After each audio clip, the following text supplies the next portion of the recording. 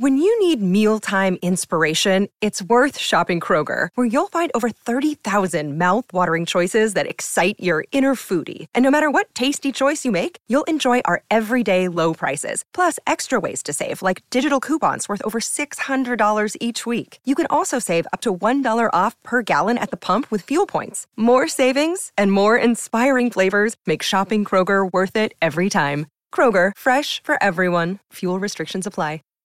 Save big on your Memorial Day barbecue, all in the Kroger app. Get half gallons of delicious Kroger milk for $1.29 each. Then get flavorful Tyson natural boneless chicken breasts for $2.49 a pound, all with your card and a digital coupon. Shop these deals at your local Kroger, less than 5 miles away. Or tap the screen now to download the Kroger app to save big today.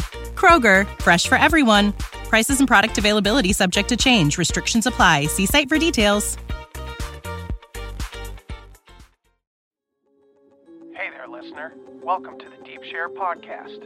I'm your host, Andy Rouse, and for the last couple of decades, I've slowly been opening my eyes to a very different world than the one I grew up hearing about. And the more conversations I have with interesting people, the more mystifying this world becomes. So without further ado, let's get deep. We've got science to celebrate! Demons bliss now! After Black Baby, come on! There is rebellion in the wind. It will be crushed. Everything I've said is true. It's real. Dinosaur fossils? I like to put those here to test our faith. A damn lie. I saw them with my own eye. Did IQs just drop sharply while I was away? We did illusions, man. None of it is true. I'm not insane. This is mass madness, you maniac. In God's name, you people are the real thing. We are the illusion.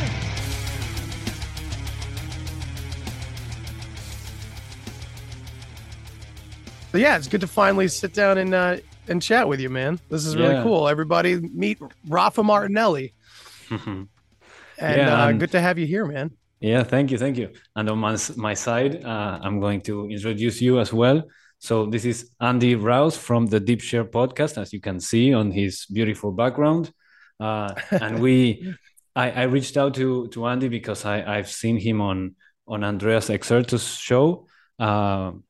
I think it's Woo Wednesday is what it's called, or maybe it's on the Sync stuff. I'm usually on Sync Tank, but I did appear on a Woo Wednesday recently, and that was a lot of fun. Yeah, the topic was crazy, so it was good stuff. Yeah, those are very fun to watch. Andreas is a good moderator for those things with so much thought and so many people with interesting things to share. And so he does it really well. Yeah, I reached out to Andy because I think the topics that he brings up or his perspective is really interesting, and I think my audience is going to be interested in that. And I think that we're gonna resonate, or we already kind of resonate. We haven't known each other for more than 5 to 10 minutes, and we're already target gravy, baby. Yeah. So absolutely, man. I thought your YouTube page was fascinating. I love the interviews that you've been doing, and a lot of familiar faces on there too, which was really cool. We clearly resonate with the same general-minded people, you know. Yeah. Well, thank you for saying that. I find yours very interesting too. The one that closed the deal for me was you had Freddy Silva on. I think it's one of the recent episodes talking. I think it's I remember I forget, but I think it's about the Giants or about they came from the north. I think it's the title. Yes. And the thing about Giants is such a a weird topic. I mean, I'm really interested recently, but it feels like on the one hand, it feels totally ridiculous and impossible. But then again, it's like, there's something there. And maybe you want to comment on that, but before we started recording, you mentioned something about your research and something that your research is taking you somewhere in particular. And I don't know, I'm curious maybe if you would like to talk a little bit about that. Oh man, that's a rabbit hole in itself for sure. I'm digging into a lot of history, and I come from a very psychedelic background. That's kind of how I got my initial taste of, hey, things aren't as they appear to be, right? So that was a long time ago, about 20 something years ago now. But throughout this whole time, you know, I've always had those lessons learned from psychedelics in mind while I dig through spirituality and history and symbolism and conspiracy theory, all of it, And one of those lessons is always, is it as it appears? And is it being presented in the way that is real? And this question, it's endless in some ways, right? When we talk about the giant, like Freddie and I on that episode, we're mainly talking about, the reason why I love talking to Freddie is because he gets, boots on the ground and talks to the native people wherever he goes, and he wants the stories that are orally handed down from generation to generation. And juxtaposing that perspective with the accepted version of history is a good way to kind of, it's like alchemy in a way. We're getting this third mixing at the top where we get to see, like, okay, well, this is what all the stories are, and this is what is written in all the textbooks handed out by the state. This is the difference, and here's the similarities and stuff. So Freddie and I were talking about of course, the very illusory, very mysterious light beings and shiny ones, or the elves, the giants, the fairies, Anunnaki, right? Ancient aliens. We could go all over the world and call it something different.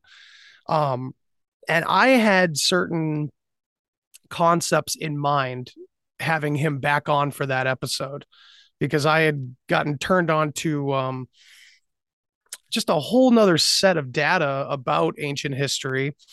It always seems like the ancient history that's been like hidden or is finally coming out is never, ever from European countries or Scandinavian countries. No, we figured all that out. That's all just recent. No big deal.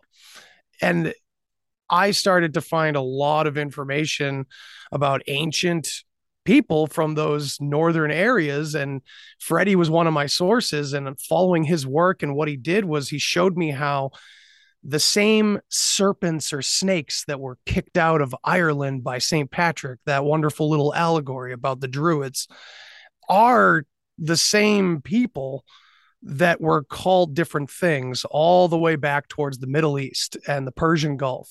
So we're talking about the Tuatha De Danann in Ireland, these tall, white, blue-eyed, red-haired beings that are written in our folklore as mythical, mysterious beings that aren't real, that are from some other realm, right? And we get a lot of our spiritual basis for looking into folklore and religion itself. We kind of confirm our ineffable experiences that we have on the other side, whatever you want to call it, with stories that have been written for hundreds of years, thousands of years. So the way we perceive it is all it's about for me. And that's why that question always comes back. Is it how it appears? And so I started digging into etymology and following the linguistics from place to place, and the cultural traditions and the symbolism. And yeah, I'm finding nothing but humans, and I'm finding a whole lot of, we're like giving our kind of like human potential and heritage away to fiction in a way. But that doesn't mean that our spiritual experiences aren't real. It's just that it feels as though, whether it's by some sort of collective ego or by some nefarious force, we don't really know yet. It's too deep. History is too fuzzy. But in some way or another, it's like the perception of all of this has been kind of harnessed or corralled in a way. It's a big topic to get into for sure, but that's kind of the general idea. And I get yelled at a lot, people thinking that I'm kind of like some sort of mundane normie who doesn't believe in anything mystical, because I'm trying to say that a lot of history seems like it's been fictionalized. And I think that does have something to do with how we perceive our own spirituality too. So yeah. You're already firing on all cylinders. I guess so. No, I love that. I also like the deep shares, you know. I think, well, on the one hand, let me say myself, I have the similar probably similar psychedelic origins to my awakening, or to my beginning to question the nature of reality.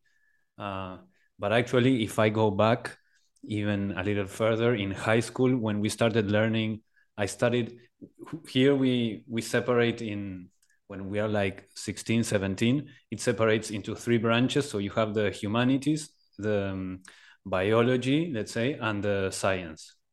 So from there, I did sciences, and then I did engineering. On the following year, you choose again within the one you chose before. There's a couple options, and I chose engineering. So I studied a lot of physics, and there we started studying quantum physics.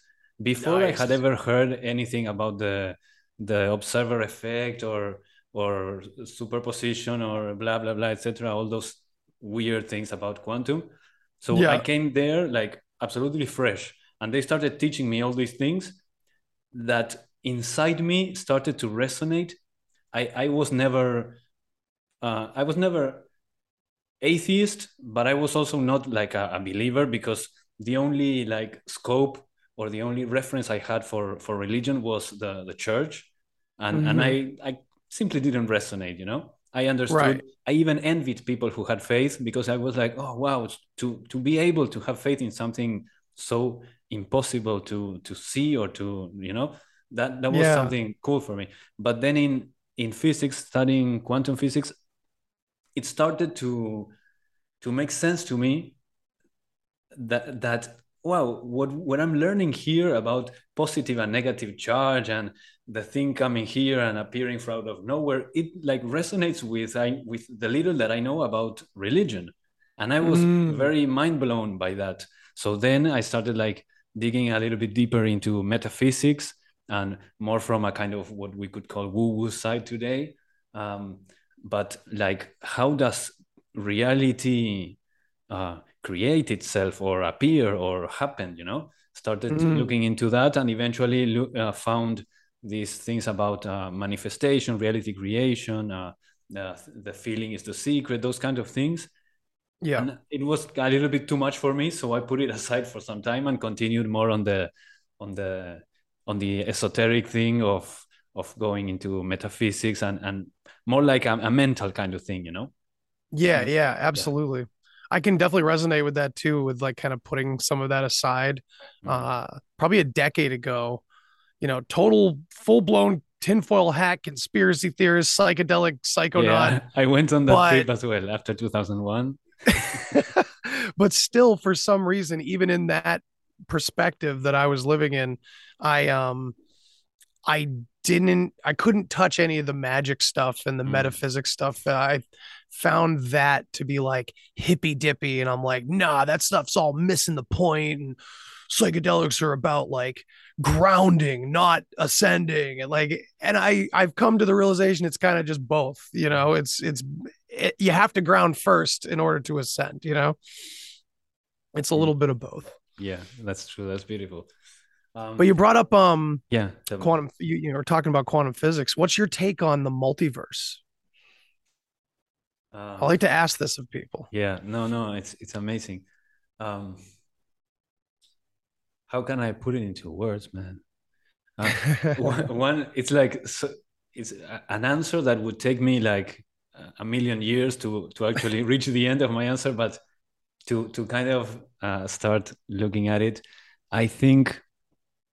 Or it's not just thought, it's kind of, so I've worked with, and I work with the Akashic records, and so from there, I mean, that's a whole other rabbit hole, but from there I've received stuff that resonates true with me, so it's valid for me.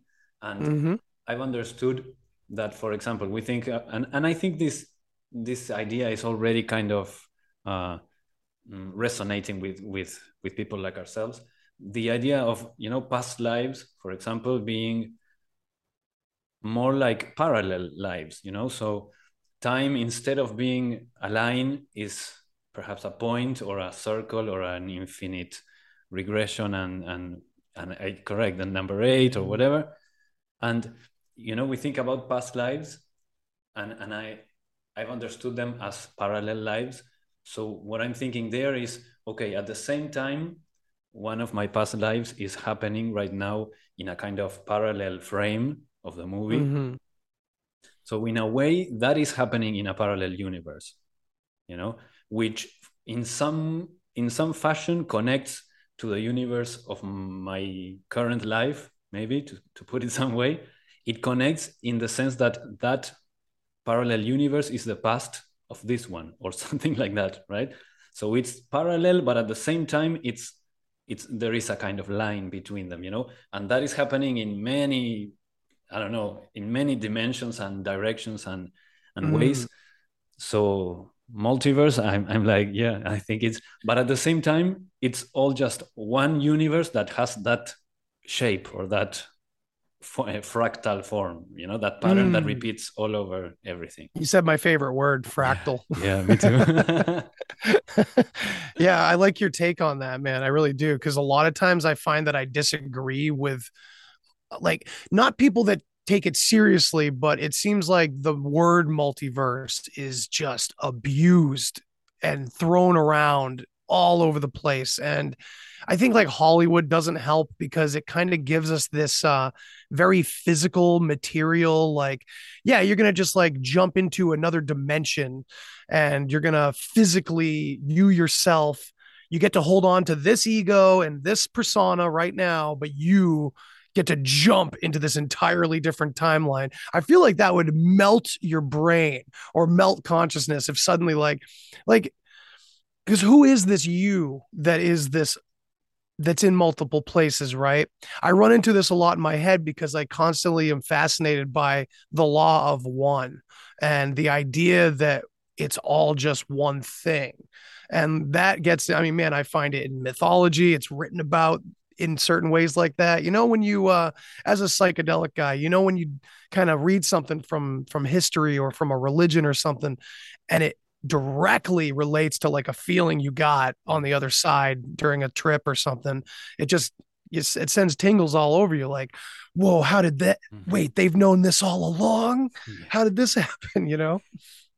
Yeah, and culturally for some years we went down this rabbit hole that, oh yeah, everything is because the ancients did psychedelics, but it's more because this one thing is present in everything, and so it doesn't matter where you get the I don't know, the download, the knowledge, or the gnosis. Yeah. I love that you said that, man, because I've been kind of battling that too, because it seems like that's the trend where again, the heroes of hidden history out there are all kind of framing everything so perfectly. We got the Younger Dryas theory from Randall Carlson. We got, certain lines of dating and lines of thinking from like Graham Hancock and big names. Not that they're not doing very interesting work, but yeah, it's kind of like, again, we got this like corralling going on where it's like very a limited hangout almost. It feels like that, where suddenly whoever's on Rogan is basically the new philosophy that the subculture is going to take on. Like,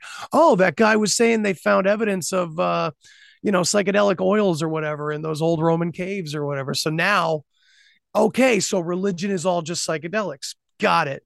And it's funny to me because I feel like I remember going through that false ideology coming out of psychedelics, because the religion connection made perfect sense right away. I was like, oh my God, this is clearly from psychedelics. All the religions, that makes so much sense.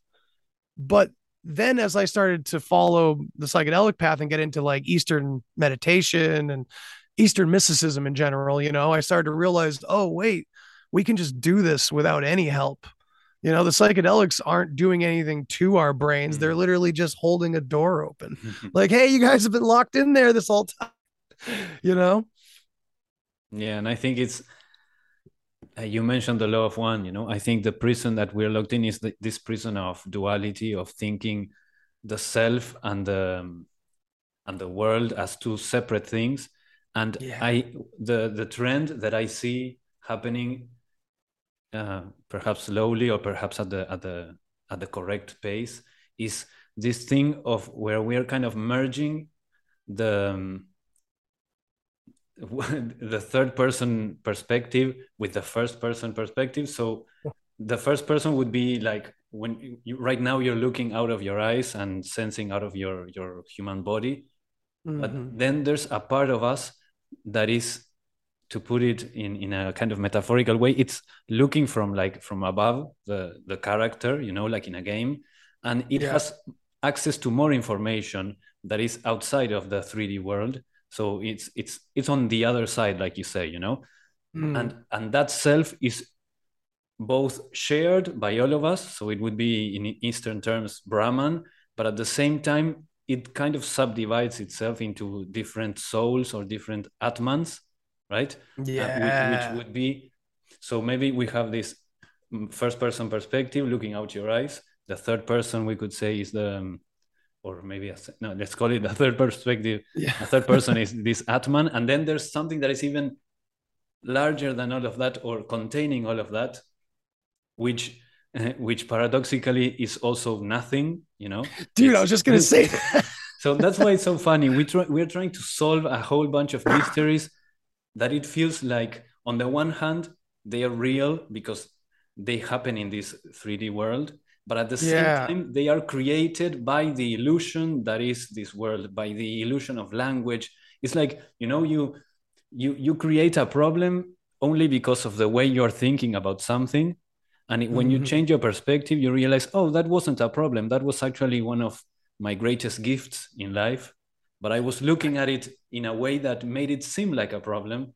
And it's like we're doing that in the most complicated way, It's like calling them math questions, or, instead of math problems. I heard that once from someone.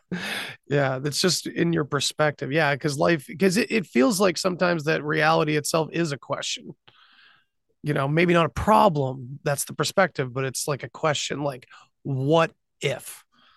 It almost feels like that, because when you were saying how the further out you go and the bigger you get, all of a sudden it's actually paradoxically nothing. It's like a pregnant void. It's almost like the expression, I'm so tired I can't even sleep, or I have so many things to do I can't do anything. It's like everything is so everything that it's just nothing. It's just an absolute paradox. And I think that's the point. I think we're here. We're like, I can't remember who it was, but someone kind of put it like, we're all like different realities flabbergasted into existence at the same time. Like, we're all together going, oh my God, we're here. Why? Who are we? I don't know. Oh my God. I guess let's just hold each other tight, because what else is there to do, right? Yeah, nothing else. Yeah.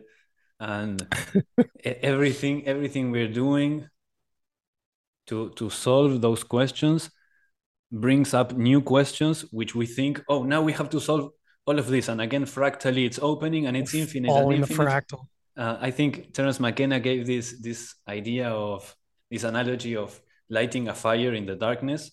You light the fire and it reveals more darkness, and then you light another fire and the only thing it reveals is that there is, at the end of the light, let's say, of the reach of the light of the fire, there's even more darkness. And it's like that. We're lighting fires thinking that we're going to reach a destination or a point where we say, oh, I have figured everything out. And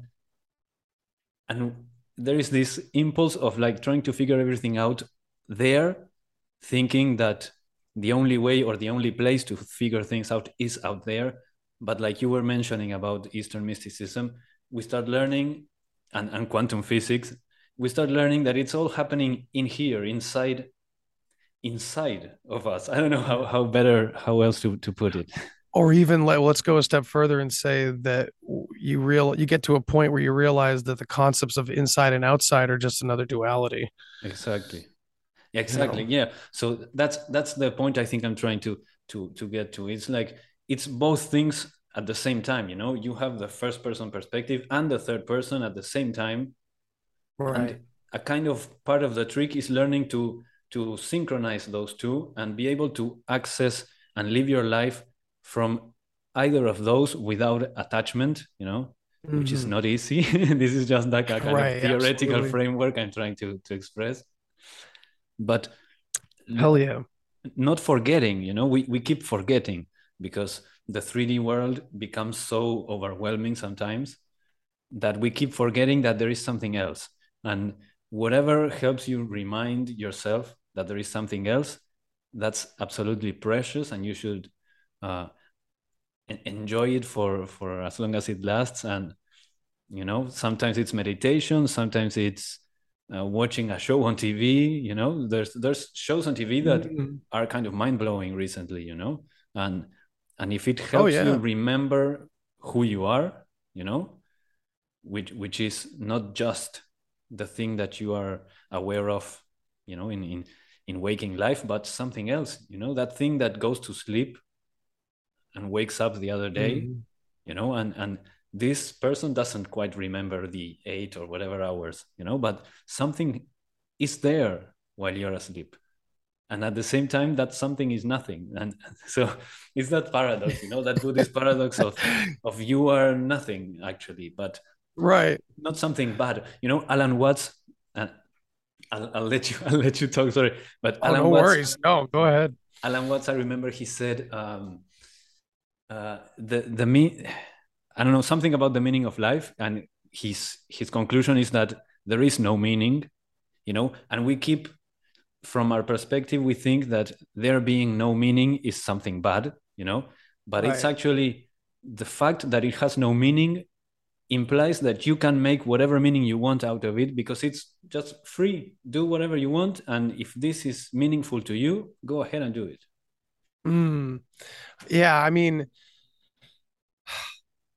that's a lot.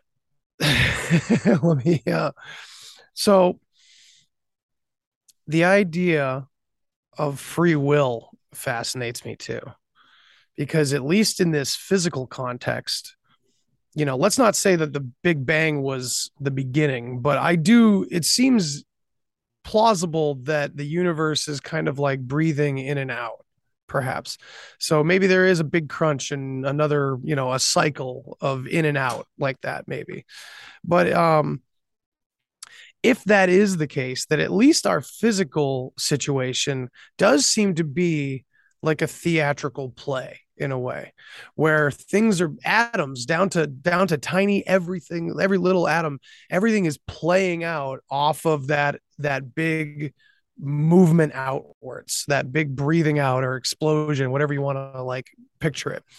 And I just find that interesting because like we also have the problem with time and how it's not linear. It's also not even really people don't even really think it's the fourth dimension. That's just convenient for the way we do physics, even that time is most likely something that consciousness uses here in duality, like almost to hold everything together in a way, because without linear time, how do you characterize yourself? Who is this self without time? You could take space away. I get that, because you can keep thinking, but you're thinking in a linear fashion. I know you can jump to different memories, but you have a stream of thought that's moving in a forward direction that you would have to look back on, gather some of it up, at least a segment of it, and go, yeah, this is who I am. I like these bands because I've been listening to these bands for a while. I think these things because I've been reading these books the past 6 months. We put things together over time. I am who I am now because of everything I've done up until this point. So I'm just curious. I'm just putting these little nuggets out there to see kind of what your thoughts are on this, because these are conundrums that I come into, because I hear all this, we came here for a purpose or a reason or to learn a lesson and all this, or we came here intentionally. And I wonder, what lessons can we learn that we haven't already learned? And what experiences could we, I don't know. It seems like a paradox again. I'm going to leave you with that and see what you come up with. It is a paradox. That's kind of one of the hard pills to swallow, is to keep remembering that this thing that you are, the way that I understand it, or that I put it to myself, is this third and first person. It's like you are living two lives at the same time in a way. So and one of the lives keeps forgetting about the larger one, to put it in a way, Right. and starts asking questions within the box. And it's like, oh, how is this possible if I live in a box? But then you remember, oh no, actually I don't live in a box. This Right. box is one experience that I'm having, and I am more that higher self than this one, in the sense that one is like, it's the player and the character in the game, you know. Mm-hmm. You can play many different characters, and they are born, they live, they die. Then you play another character, and for the time that you're playing one character, you are both the player and that character. But then you move to another one, and you are still the player. That doesn't change, and now you are a new character, and that keeps continually happening. And everything the character does is important to the character and to the player, but not in an absolute way, you know. It's important, or a desperate way. It's important as far as it gives, like you say, something new to the higher self, I guess. So Okay. but at the same time, it's so paradoxical, because since everything in the character's world is illusory, like time and the different lifetimes, this higher self already knows everything. There is nothing new that we are sending back to the mothership. Right. But at the same time, we are, because from the perspective of the character, we are mining for information and sending it back. But when it reaches, it was always already there, because the game is being played within the self as well. You know, it's so complex to put into words. I love it. No, dude, you just made me think of something, because like during like, you know, a lot of psychedelic trips that I've read about, and my own as well, you know, it's a return to who you are, right? So as above, so below, maybe whatever we call God is going through that same process. And this is his trip, or its trip. I know. So that's the hard thing. You put a persona on it, and immediately it doesn't make any sense, because there are no personas out there, or where is there? It's not a there. It's a nothing. It's a potential. I think it's okay to use the tool of language and using these personifications, as long as we don't forget that we are that thing also, you know, and that thing isn't different or separate or in a distance or away from us, you know. We are those things at the same time. And as I was speaking just before, you also made me realize that we are the character, we are the player, but we are also the world in which the character is moving. Right. Yeah, that foreground versus background thing. Correct. Again, or subject versus object. It's such an interesting duality to play with.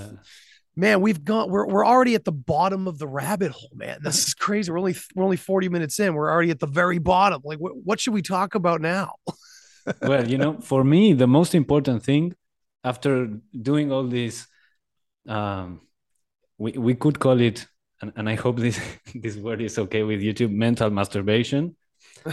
Because in the end, you know, it's like, okay, what is all of this information useful for in your life, in your third person human being life, right?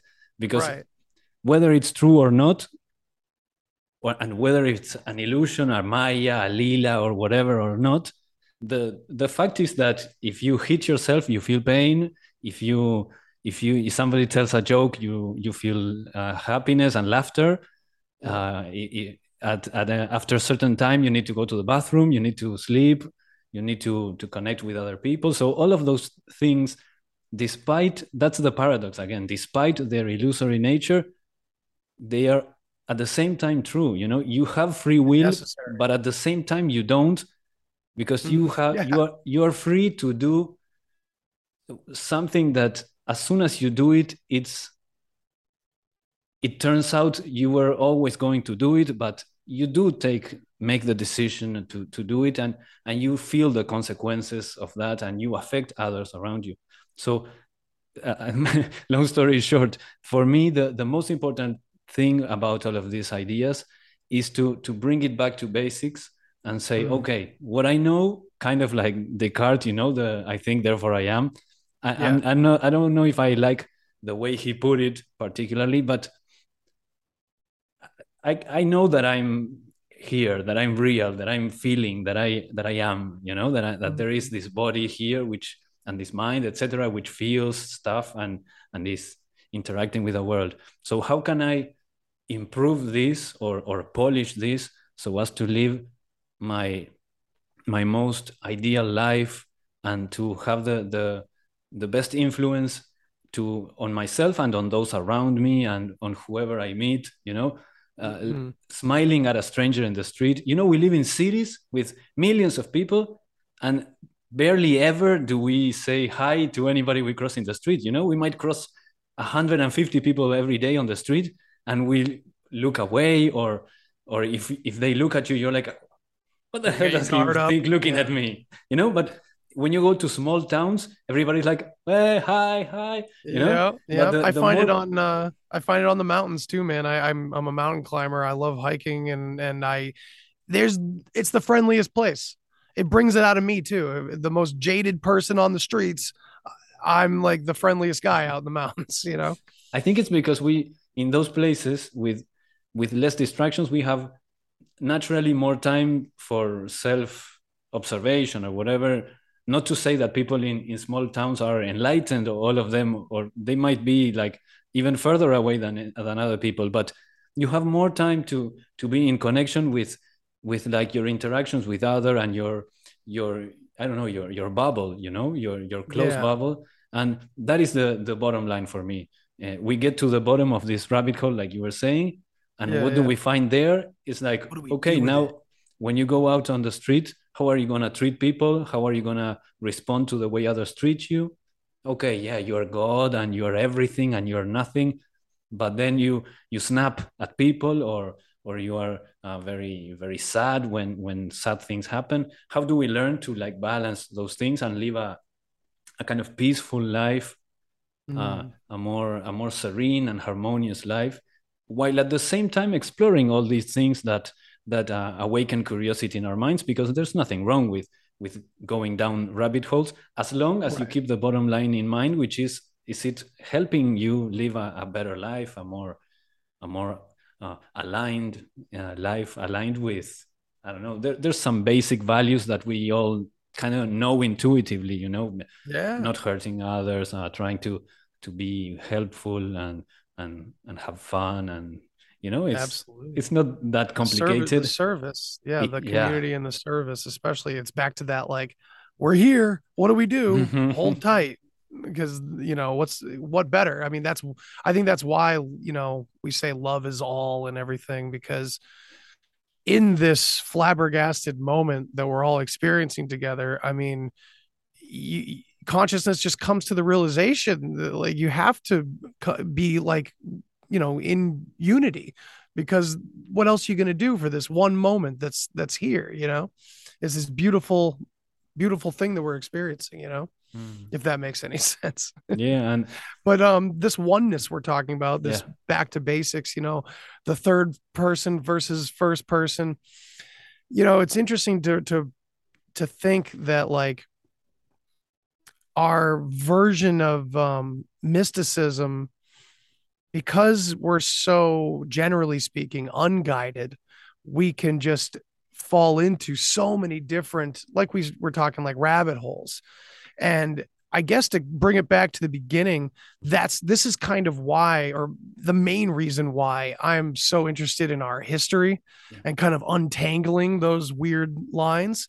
Because if what I'm suggesting about history is true, it only leads closer to what you and I are talking about, this oneness. And if each and every one of us has this inner child, this ego, this shell that we create to protect us and, kind of keep us in this lower state sometimes, perhaps humanity has that as well. Everything is fractal, right? So all of us together, like I was saying before, it's almost like God has an ego, where it's like we have this side of us that comes into physical reality in the form of control and power and greed and violence and narcissism. All these things are kind of like the product of the ego desperately trying to hold on to something, you know? I mean, the fear of death, right? If everyone on the planet knew or had the perspective, at least from you, me, and a number of other people we know, on what life and death really is, you know, our entire civilization would be wildly different, you know? Yeah. Not to say that we don't fear death. I mean, I'm not gonna talk for you, but of course not. No, I do too. Yeah, of course. But it's like when you fear death in a certain way, it's like you there is a part of the connection to your higher self that isn't present at that moment, I guess. Because if you remembered and knew all the time that you are infinite and immortal, why would you worry about death? I mean, I know I'm immortal. There's no fear of death. But if there is fear, and maybe it will always be there, you know, it's like at the same time, how would a limited being not be afraid of death if it knows it's going to die? But it's like the paradox again. You can be afraid of death, and I guess, and not at the same time, because a part of you will always protect you. Like if there's danger, even if you don't know there's danger, in some way you will like try to cover yourself, or intuition will pop up or whatever.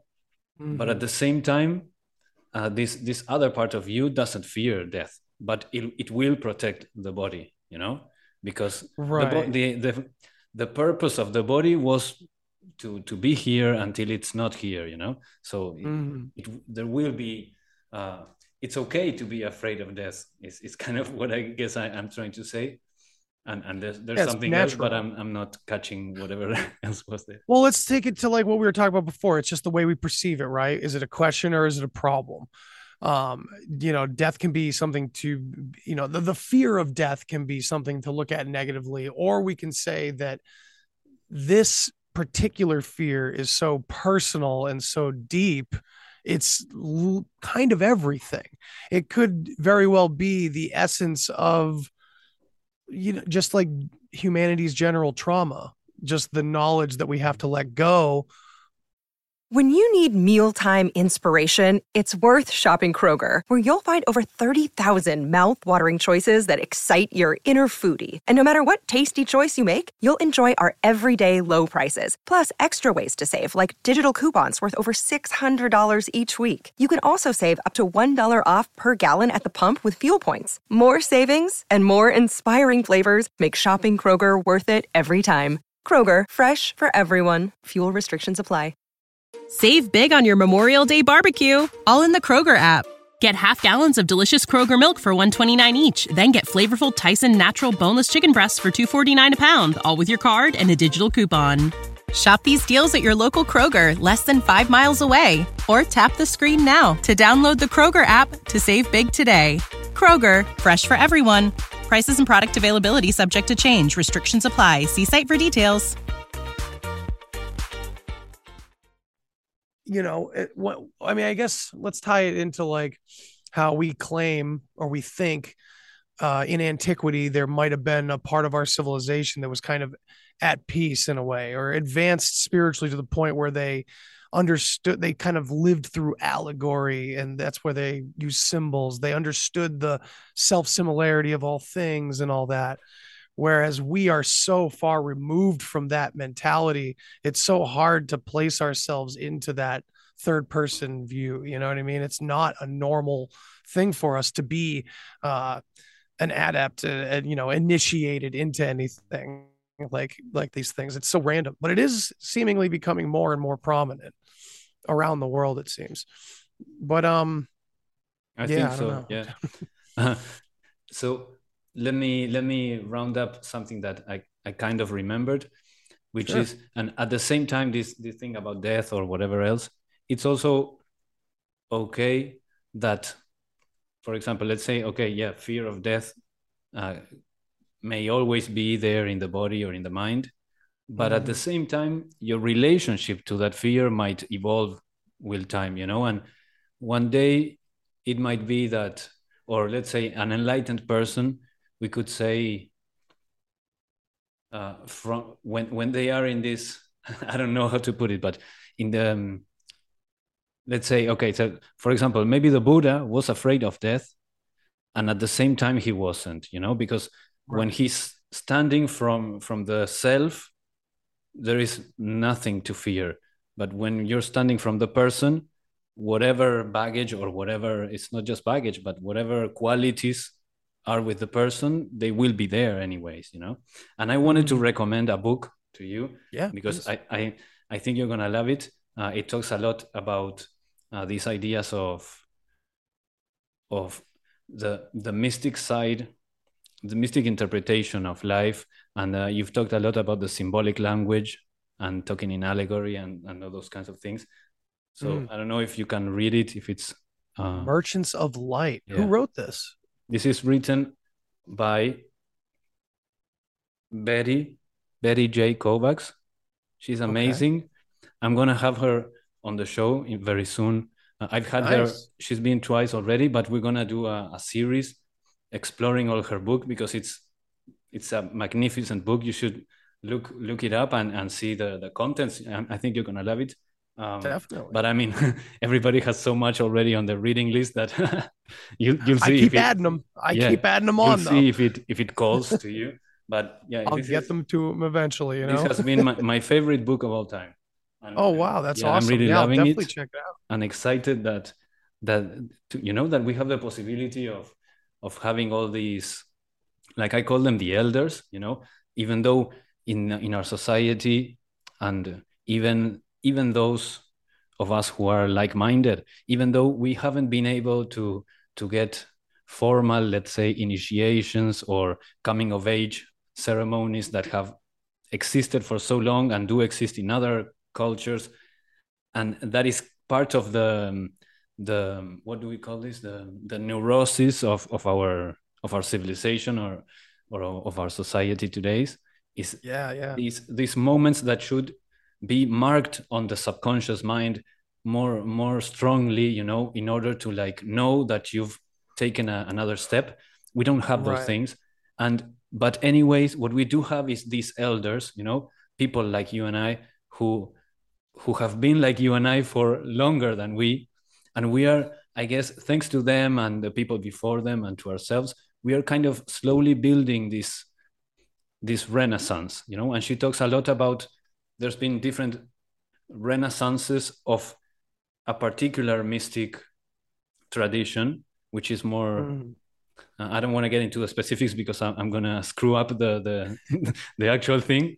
But there's this mystic tradition that in a way we all share, because it's connected to how we developed as a species. It's like the mystic stuff that came out of us naturally, and it's connected with the symbolic language that you were speaking. One of the most interesting things that I read here that stuck with me is how first we develop symbolic language, and then from the symbolic language comes the rational language, and and that's the feminine and the masculine, and we've lost ourselves in this masculine, and that's everything we're seeing today in society is connected to how we have repressed the feminine, which is the subconscious, the psychedelic, the other side, the oneness, etc. And that's where we are going. The renaissances are bringing back those understandings and those gnosis, and well, it's an awesome book, and I don't know if you want to comment on that. That sounds amazing already, especially the symbolic language and everything. It's really cool.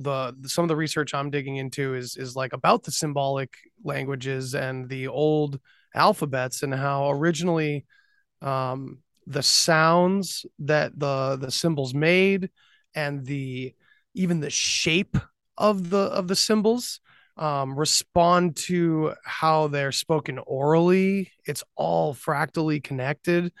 I'm putting together like a little bit of a very woo-woo hypothesis about it as well, where like some of the threads I'm looking into, kind of some of our oldest, weirdest stories kind of allude to this these metaphors of our marriage with the animal kingdom, basically, and like kind of showing us how we came right up out of nature. And I honed in on the idea that like early man would follow animals to know what to do. Like herds of animals know where the food is going to be. They know when the bad weather's happening. They know when the seasons are changing. And whether we were following them, I mean, this is how anthropology is written, at least, is that we were just following them to see what to do. Or perhaps we also were going their directions because we, like them, have this innate understanding of how everything works on like a biological level, even. And it seems like the conscious side and the biologic side are kind of interwoven there. And it's like it's just in our blood, it's in our consciousness. We innately know how things work, I guess. I don't know, it feels that way. I think that's true, and maybe what the anthropologists are saying is like after a certain period we developed or got lost in the rational language and forgot, yes, that natural thing. Because our bodies are animals. That's another one that we keep forgetting. Our bodies are, whether we want to say it's a kind of ape or monkey or whatever or not, or whatever, extraterrestrial, whatever it is, it's an animal, basically. It's a flesh and blood animal that has instincts, etc. Though they're kind of what do we call this, latent or kind of asleep or underused, right? But probably we were, like you were saying, in this oneness with nature, in this connection. I'm not trying to fantasize it or no. But we were probably in whatever way animals to this day are in connection to nature. I think we shared that to a point. We had probably a different expression of it, as every animal perhaps does. But then I guess something happened that is probably connected with this development of this other part of our awareness, of our consciousness. We could call this the rational language. And I don't know why that got apparently out of hand, or the whole point of that development was to get out of hand so that it could be merged back, like again the splitting to return, the Big Bang and the Big Crunch. I don't know. Prodigal son returns, man. We keep projecting our opinion onto things in nature that have no meaning, like Alan Watts was saying, right? It's like, it's horrible the way society is going, and the artificial intelligence and the techno something and whatever. Yes, it is, if you want things to go your way and you don't agree with that, right? Which I'm not saying that I agree with that, but I'm saying if you don't care either way, if you look at from the higher self, it's like, shit is happening on Earth, and let's just look at the Sims and what's happening, right? Right. Yeah. I mean, there's so many threads, and the rational mind thing, getting lost in that. It's almost like, I'm sure you've heard the term default mode network, right? It's another fancy way of saying basically like the reduced survival mode consciousness of everyday life, as opposed to the psychedelic landscape or the meditative landscape, whatever you want to call the other side of that heightened awareness. And it kind of feels like that same duality where we lost, or we were reduced. Like the rational mind did what it does. It put everything in boxes, including itself, it's crazy. And to think that maybe that makes sense, that the unhinged, free roaming, conscious stream of free thought, of experiencing reality raw, I guess you could say, or at least the image of reality raw instead of through these reductions, is probably what animal life is. And if there's a flow, and you and I are kind of talking about the fractal nature of everything, and you look at animals, they never go outside of what they're supposed to be doing, right? It's kind of rigorous and it's boring, right? We get to be creative and write on walls and whatever, but they literally just eat, shit, sleep, mate, repeat, and they just survive. And we look at it that way. It's just survival, right? And then I don't know. I've been kind of looking at the whole archaic revival idea, and it's like, man, people are not ready to go back to the archaic way of living because it's basically like our version of animalistic living. You know, the oldest heathen pagan cultures, the proto Germanic people, or even before that. You know, it's like we're talking about this kind of consciousness where they're like literally surviving and going with the flow of everything. And I think there's all that beauty that we have taken for granted and we long for now, and we're kind of getting back in a lot of our spiritual understanding of things now. What we're kind of longing for is that old way of there is no creativity or individuation. I don't think it's more like just understanding how things flow, and once you do, there's no worry to do anything else. And that's kind of Alan Wattsy right there, right? He's very much the person that says, there's nowhere to go. There's nowhere to go, and there's nowhere else to be. There's no one else to be. It's all happening right now. I don't know. Yeah. That was a big matzo ball. Something you said in there clicked. Let me kind of fetch it. About our how we the thing about just surviving and all that. Mm-hmm. What did I want to say about that? There was something interesting, I think. Well, I'll tell you what I something that came also. Sure. On a recent mushroom experience, yeah, I was so my cat came in I opened the door of the house and the cat came in, and I was sitting with the door to my left, and she came in through the door through my left side, and I had this, I don't know how to explain it because in words it's just ridiculous, but it was this like overwhelming sense, like, oh wow, the feminine is coming in. Oh, it was that's cool. So intense, like I was, and this is something. Okay, well, this might be another big rabbit hole. I don't know how you are on time. Don't have much time, but we can always do a part 2, brother. Awesome, For sure. Awesome. So okay, I'm gonna finish this story. So something that I felt is like, oh wow, that opening of the door was symbolic of something that I opened within me with the aid of the mushrooms. Something that I opened within me that allowed the feminine, the mysterious. It was dark, so it was also night, the night and the animal nature, the subconscious, the feminine to come in. So I did a kind of ritual, and intentionally it was just opening the door, something we do every day, and letting the cat in. It happens every day. But that particular day, it was like, oh, wow, look at what just happened. And this reminds me of how in this paradoxical thing of the two different persons, that the two different lives we're living, and that third element in that kind of equation that is the world, right? The world, we tend to again push it away and say, oh, the thing is over there and it has nothing to do with me.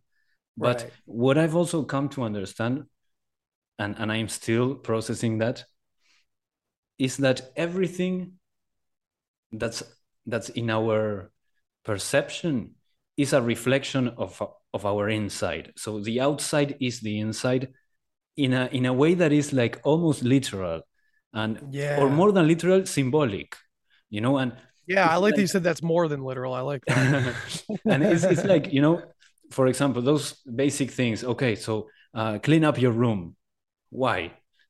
Because for some reason, the way your room is a reflection of how your inner state is, of your mind. If you live in a dirty or crowded place, it kind of reflects that your mind is that way. And what does that even mean? It's like the kind of line that I draw between the two ideas is that everything. So, for example, this and I'm not gonna use the microphone because it's like for talking to you today, but let's say you have a glass on the table, you know? Yeah. It's kind of like, or the general disorder in a person's room. It's like every circle that you open in your mind, so a thought, a worry, a problem, a this, a that, an attachment, an aversion, a happiness, a rejection, a sadness, we kind of project it onto the world in a symbolic way, like psychically create. It sounds so, but it always has to meld or work within the 3D bounds. So okay, yeah, you manifest the thing that you are projecting your neurosis onto. But the way you manifest it is you go to a store and you buy it and you bring it to your house, right? Unless you are extremely advanced in this and you can, but at the same time, if you are so advanced, you probably won't manifest a disorganized house, right? But it's like everything that is in place in your house is like something that's in your mind that for some reason you don't want to think about it, so you send it to the subconscious. And when you send it to the subconscious, you send it to the world. It's like the world is your subconscious. And one final idea, imagine you go into outer space and you travel all the way. I have this idea that at the end of space is the inside of your head, let's say. You know what I mean? So if you would reach like a black hole, you would come out the other side through your eyes again. It's like a loop, or even through somebody else's eyes, and that's like parallel lives and whatever. And I don't know, I could go forever with stuff like this. Yeah, I dig that. No, it reminded me kind of I guess an experience or thought, whatever, that I had on psychedelics, which was that this like our idea of karma, our human way of understanding karma. I mean, it's really just like like action and reaction in a way. That we may be able to put together a conscious reason why we have chosen to come here, but it's almost as if as soon as you go to that bright light, you're coming out the same mom you just did, or something like that. And it's a loop, like a literal loop. And like, I had a really interesting feeling on psychedelics, and I've gone back there, like it's a place. Every time I go back there, I have this same feeling where, and I've come out of this feeling like a friggin' warrior into the scene because of this, that there's something very, very specific and special about the way our eyes see the world that we create out there. And if this is us and our, this is me, right? The world is my subconscious. Then every image and every piece of it is me. Then it's, oh man, this is so hard to put into words, of course, but it's like, it felt like, in a way, I guess the worst way to put it is like that we would live the same life over and over again. But that's just a perception. It's more like whatever you want to call that, perceives the world the same way every time. Maybe just from a different point of view, perhaps. I don't know. Another random thought, That's an but interesting way it did to remind put me of that black hole thing really did remind me of that, like the looping idea. Yeah. Because I remember feeling like, okay, there's no time. So at one point I felt very ancient. I felt like an ancient giant that had lived eons and eons. Then at another point where everything was like sped up, and it felt like the lives were going over and over and over and over again, and everything was deja vu. Wow. No matter what I did or said to a friend or saw on the television, everything had this utterly overwhelming, overpowering deja vu feeling. And yeah, I don't know what to make of it, especially with so many people having so many, like, I want to try to believe most anecdotal experiencers' perceptions about things. I have a hard time with, Yeah, I was from Atlantis. Let me tell you all about it. You know what I mean? That I do have a hard time with that, but maybe that's just because of this experience I had. I don't know. What is your take on the whole like loop thing if it were to come to our, I don't know. No, that's just chemical imbalances in your brain, Andy. We're going to send the ambulance to your home right now. Okay, I figured. I was waiting. You know, I had a big um, a kind of a challenge with the idea of, when people are saying, oh, and I want to say something about astrology. So Oh, cool. But before I'm going to say this thing. So when people say like, oh yeah, I am from, like you say, for example, Atlantis, or I am from the Pleiades, I am from Arcturus. Right. But when that clicked for me, in part thanks to my connection to the Akashic records, when that clicked for me was when I kind of relaxed the definition of I and stopped projecting my own definition onto others and started looking and saying, okay, what does this person even mean when they say, I am from the Pleiades? So, okay, probably they are not referencing their body, and they are referencing another part of themselves with which they maybe identify more or are identifying more at the moment or something like that. And then you start looking into all of this alternate history research, and there is the ideas of galactic wars and planets colliding into each other, and different species coming here or going over there and whatever. And you're like, oh right, okay, so maybe a soul that perhaps incarnated physically, or maybe it didn't need that, but perhaps a physical incarnation on another star system, then incarnated here on Earth today, and it's this person is the vehicle that is carrying that soul, who has remembered a little bit about that journey, Yeah. and they are saying, I can get down with I am from Cygnus, and somebody from the outside might say, okay, yeah, send the straight jacket for this guy because he's crazy, but and at the start, I never would say they're crazy, but I would say like they're like misguided or shallow in the way they're thinking. But now I kind of understand what that might be about, and I have my own beliefs about perhaps the journey of my own soul, which of course I don't know for sure, but through different kind of other side contacts, I've had certain validations for myself. So, okay. And at the same time, it's like, what does that serve my current life, right? Because that's the only thing that I really have, like we were saying before. Right.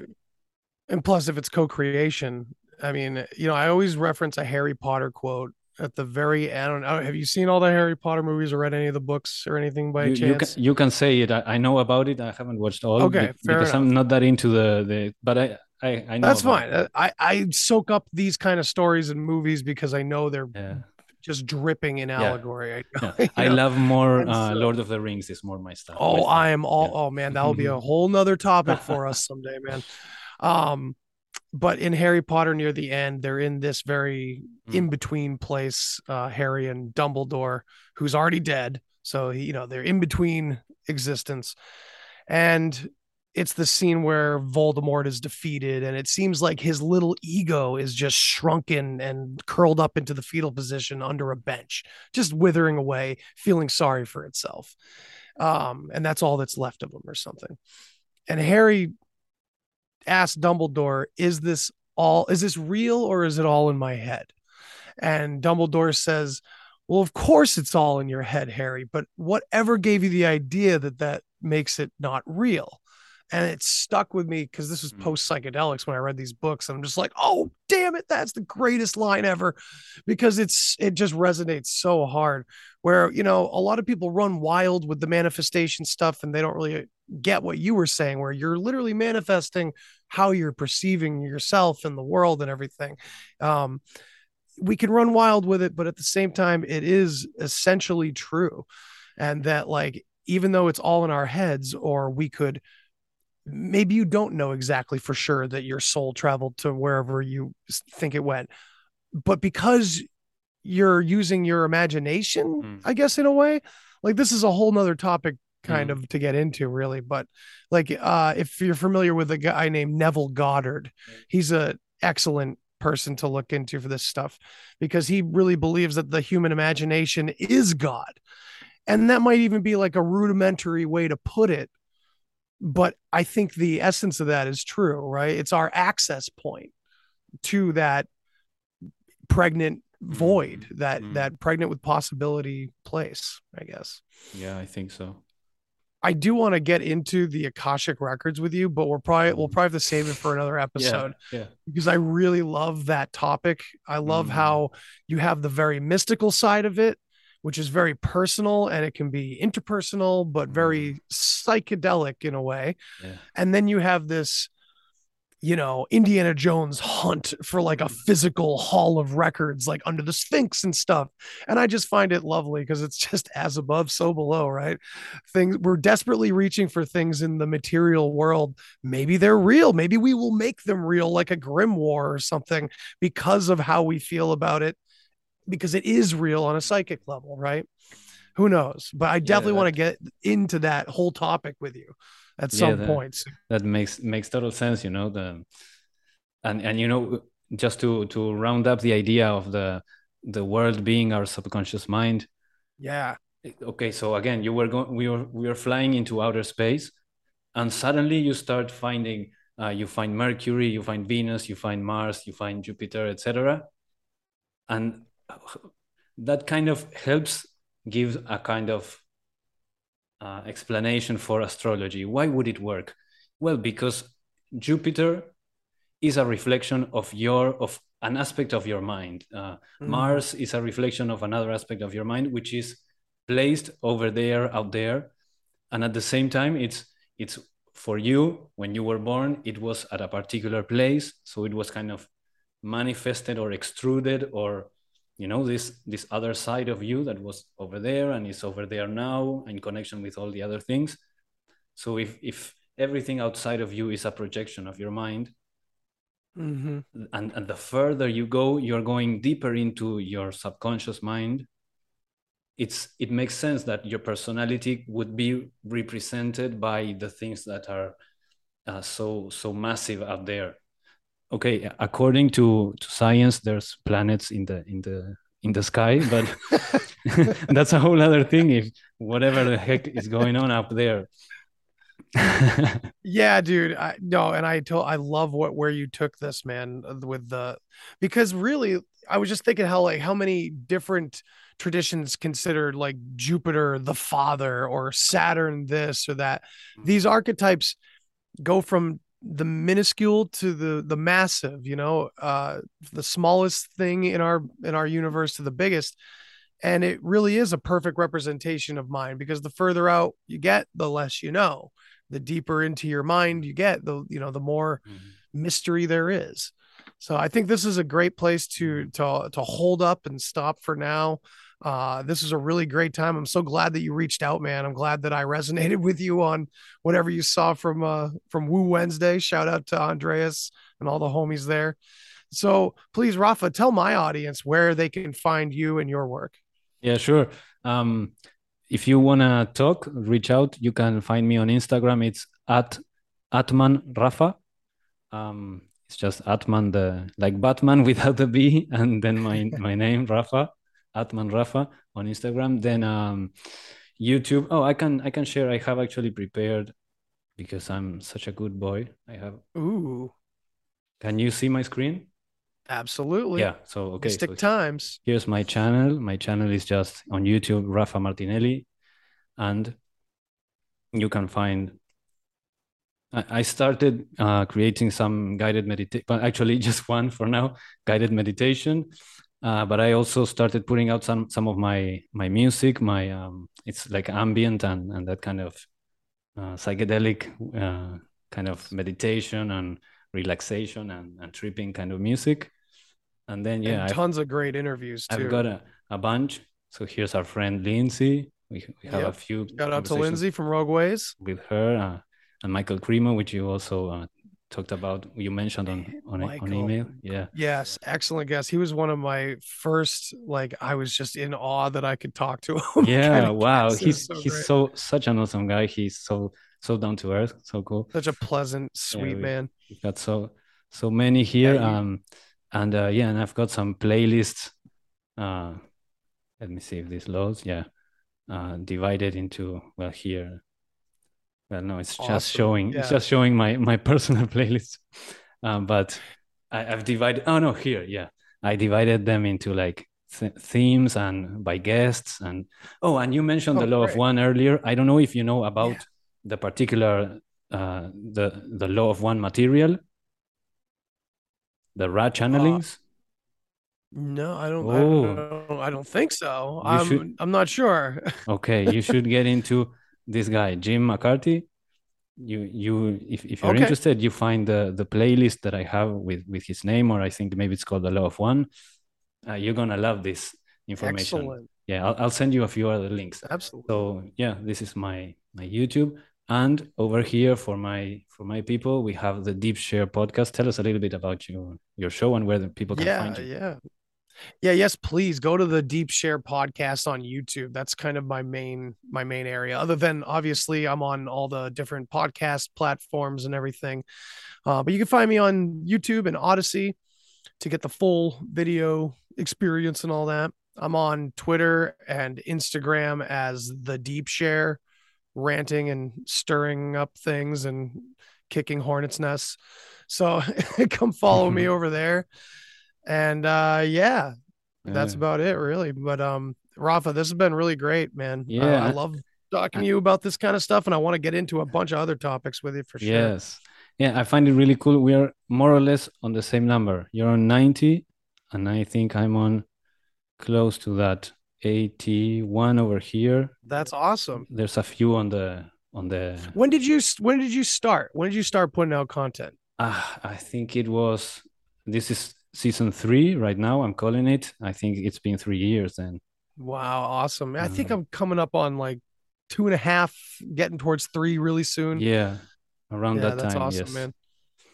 And this is what I love the most, where like there's suddenly a good reason to just sit down with someone you've never met before and find out you can like make some magic happen. This is alchemy, in my opinion. Yeah, for sure. Let me different see. Perspectives coming into a new one. This one came out July 14th. So I think I started recording on February or March of 2020. Excellent. So 23 cool, today. Man. Yeah. Yeah. So you can imagine, folks, there's plenty to check out on his channel too. And please check out Andy's stuff. We need to plug each other. This is so weird, this part when we did really well. We did really well with the plugging. Awesome. Well, I like that you enjoyed it. Let me see. Is there anything else we're missing? Let me stop the share so we can say goodbye. Yeah, man. Well, I really had a great time. Yeah, and Likewise. I'm extremely happy also that you resonated when I wrote, because that's also so beautiful and important, to connect, like McKenna was saying, to find the others, connect with the others. Find the others. Yes. Yeah, and be bold, and if there's somebody you're interested in talking to or connecting and you're afraid of reaching out, the worst thing that can happen is they just don't reply to your email, But yeah, man, I've never don't lose had the a opportunity. person. Yeah, don't lose the opportunity to reach out to somebody that you think might help you live a more harmonious life. That bottom line that we were talking about. That's the whole reason we're here, is to try to enjoy this life and have a great time. So yeah, my favorite thing in the whole world that I've experienced over the past couple of years is having like someone that listens to my show reach out, and it gets more frequent, and I start to connect with them, and they're showing me all kinds of crazy stuff. And just like everybody does, I'll say to them, you should have a show, man. You should do your own thing. And I just love it. I haven't talked about it in a while, but it's just the listener becoming the participant, and it's just happening more and more and more. And I think there's naysayers out there like, oh, what everybody's got their own shows, nobody's listening to anybody. No way. We're trying to take in as much as we can. We're listening to as many of each other as we can, Yeah, and it's a bunch of us. I've actually had listeners suggest guests, and I have those guests on, and it's amazing conversations. Again, very, very resonant. And I just remembered I also started. So for those who prefer to listen on Spotify, the show is on Spotify too. I was looking to get the link before we started, and I just couldn't find it. But I'm sure if you search for it, or I'll put it in the we can put it in the notes. Absolutely. And the other thing I would like to plug is I also have a Patreon. So if you guys are interested in donating or being helping out with the creation of the show and of my art, my music, etc., give it a check it out. And I hope you also had a wonderful time. I don't know if maybe you want to plug, you have a Patreon as well. You want to remind people? I technically do, but to be honest, I think my 3 patrons are just, a charity that, are just in support of my stuff, because I haven't put out much on Patreon for a long time. I just have so much going on all over the place in my personal life and everything. Doing the show is a responsibility on its own, but I do want to put out more content. I do have a plan to release certain things on that side. So if you want to go check it out, I do have a good solid amount of content on there to check out at least. But it's just the Deep Share podcast. Yeah, it's not easy, to put out more content. Sometimes you need help, and to get that help, you need money, because who's gonna work for free? And in that way, Patreon is an amazing service for us.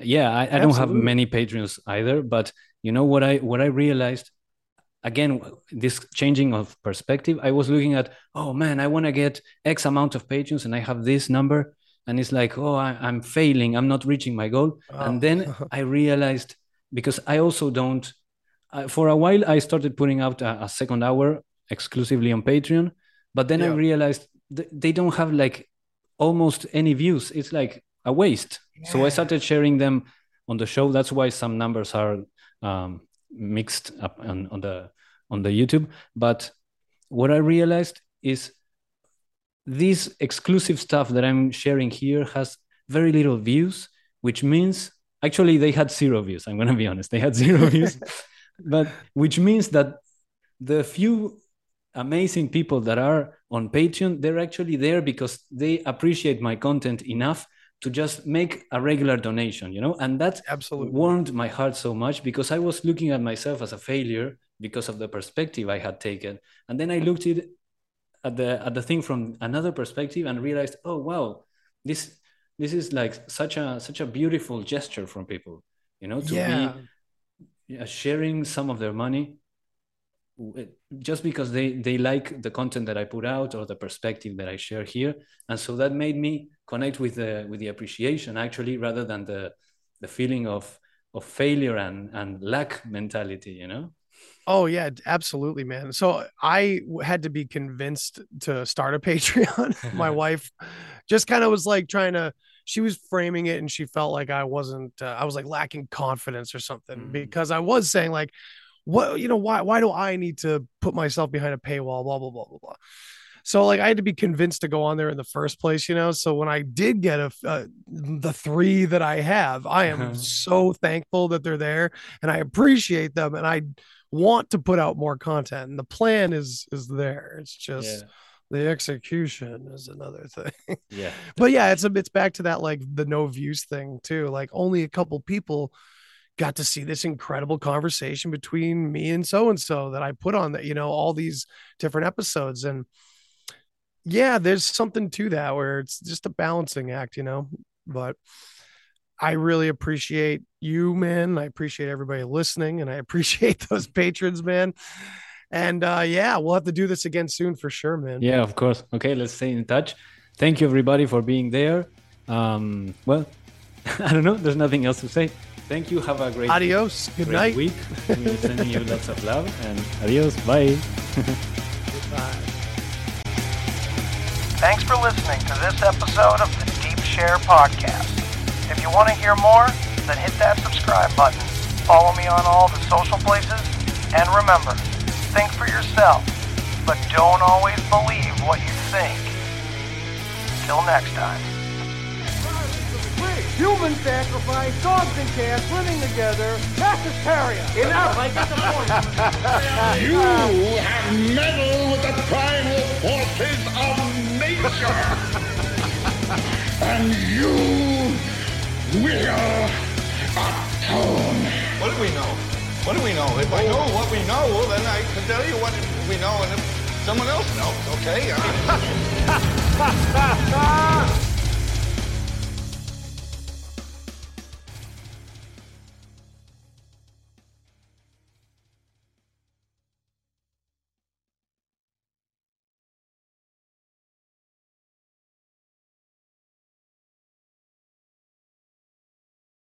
When you need mealtime inspiration, it's worth shopping Kroger, where you'll find over 30,000 mouth-watering choices that excite your inner foodie. And no matter what tasty choice you make, you'll enjoy our everyday low prices, plus extra ways to save, like digital coupons worth over $600 each week. You can also save up to $1 off per gallon at the pump with fuel points. More savings and more inspiring flavors make shopping Kroger worth it every time. Kroger, fresh for everyone. Fuel restrictions apply.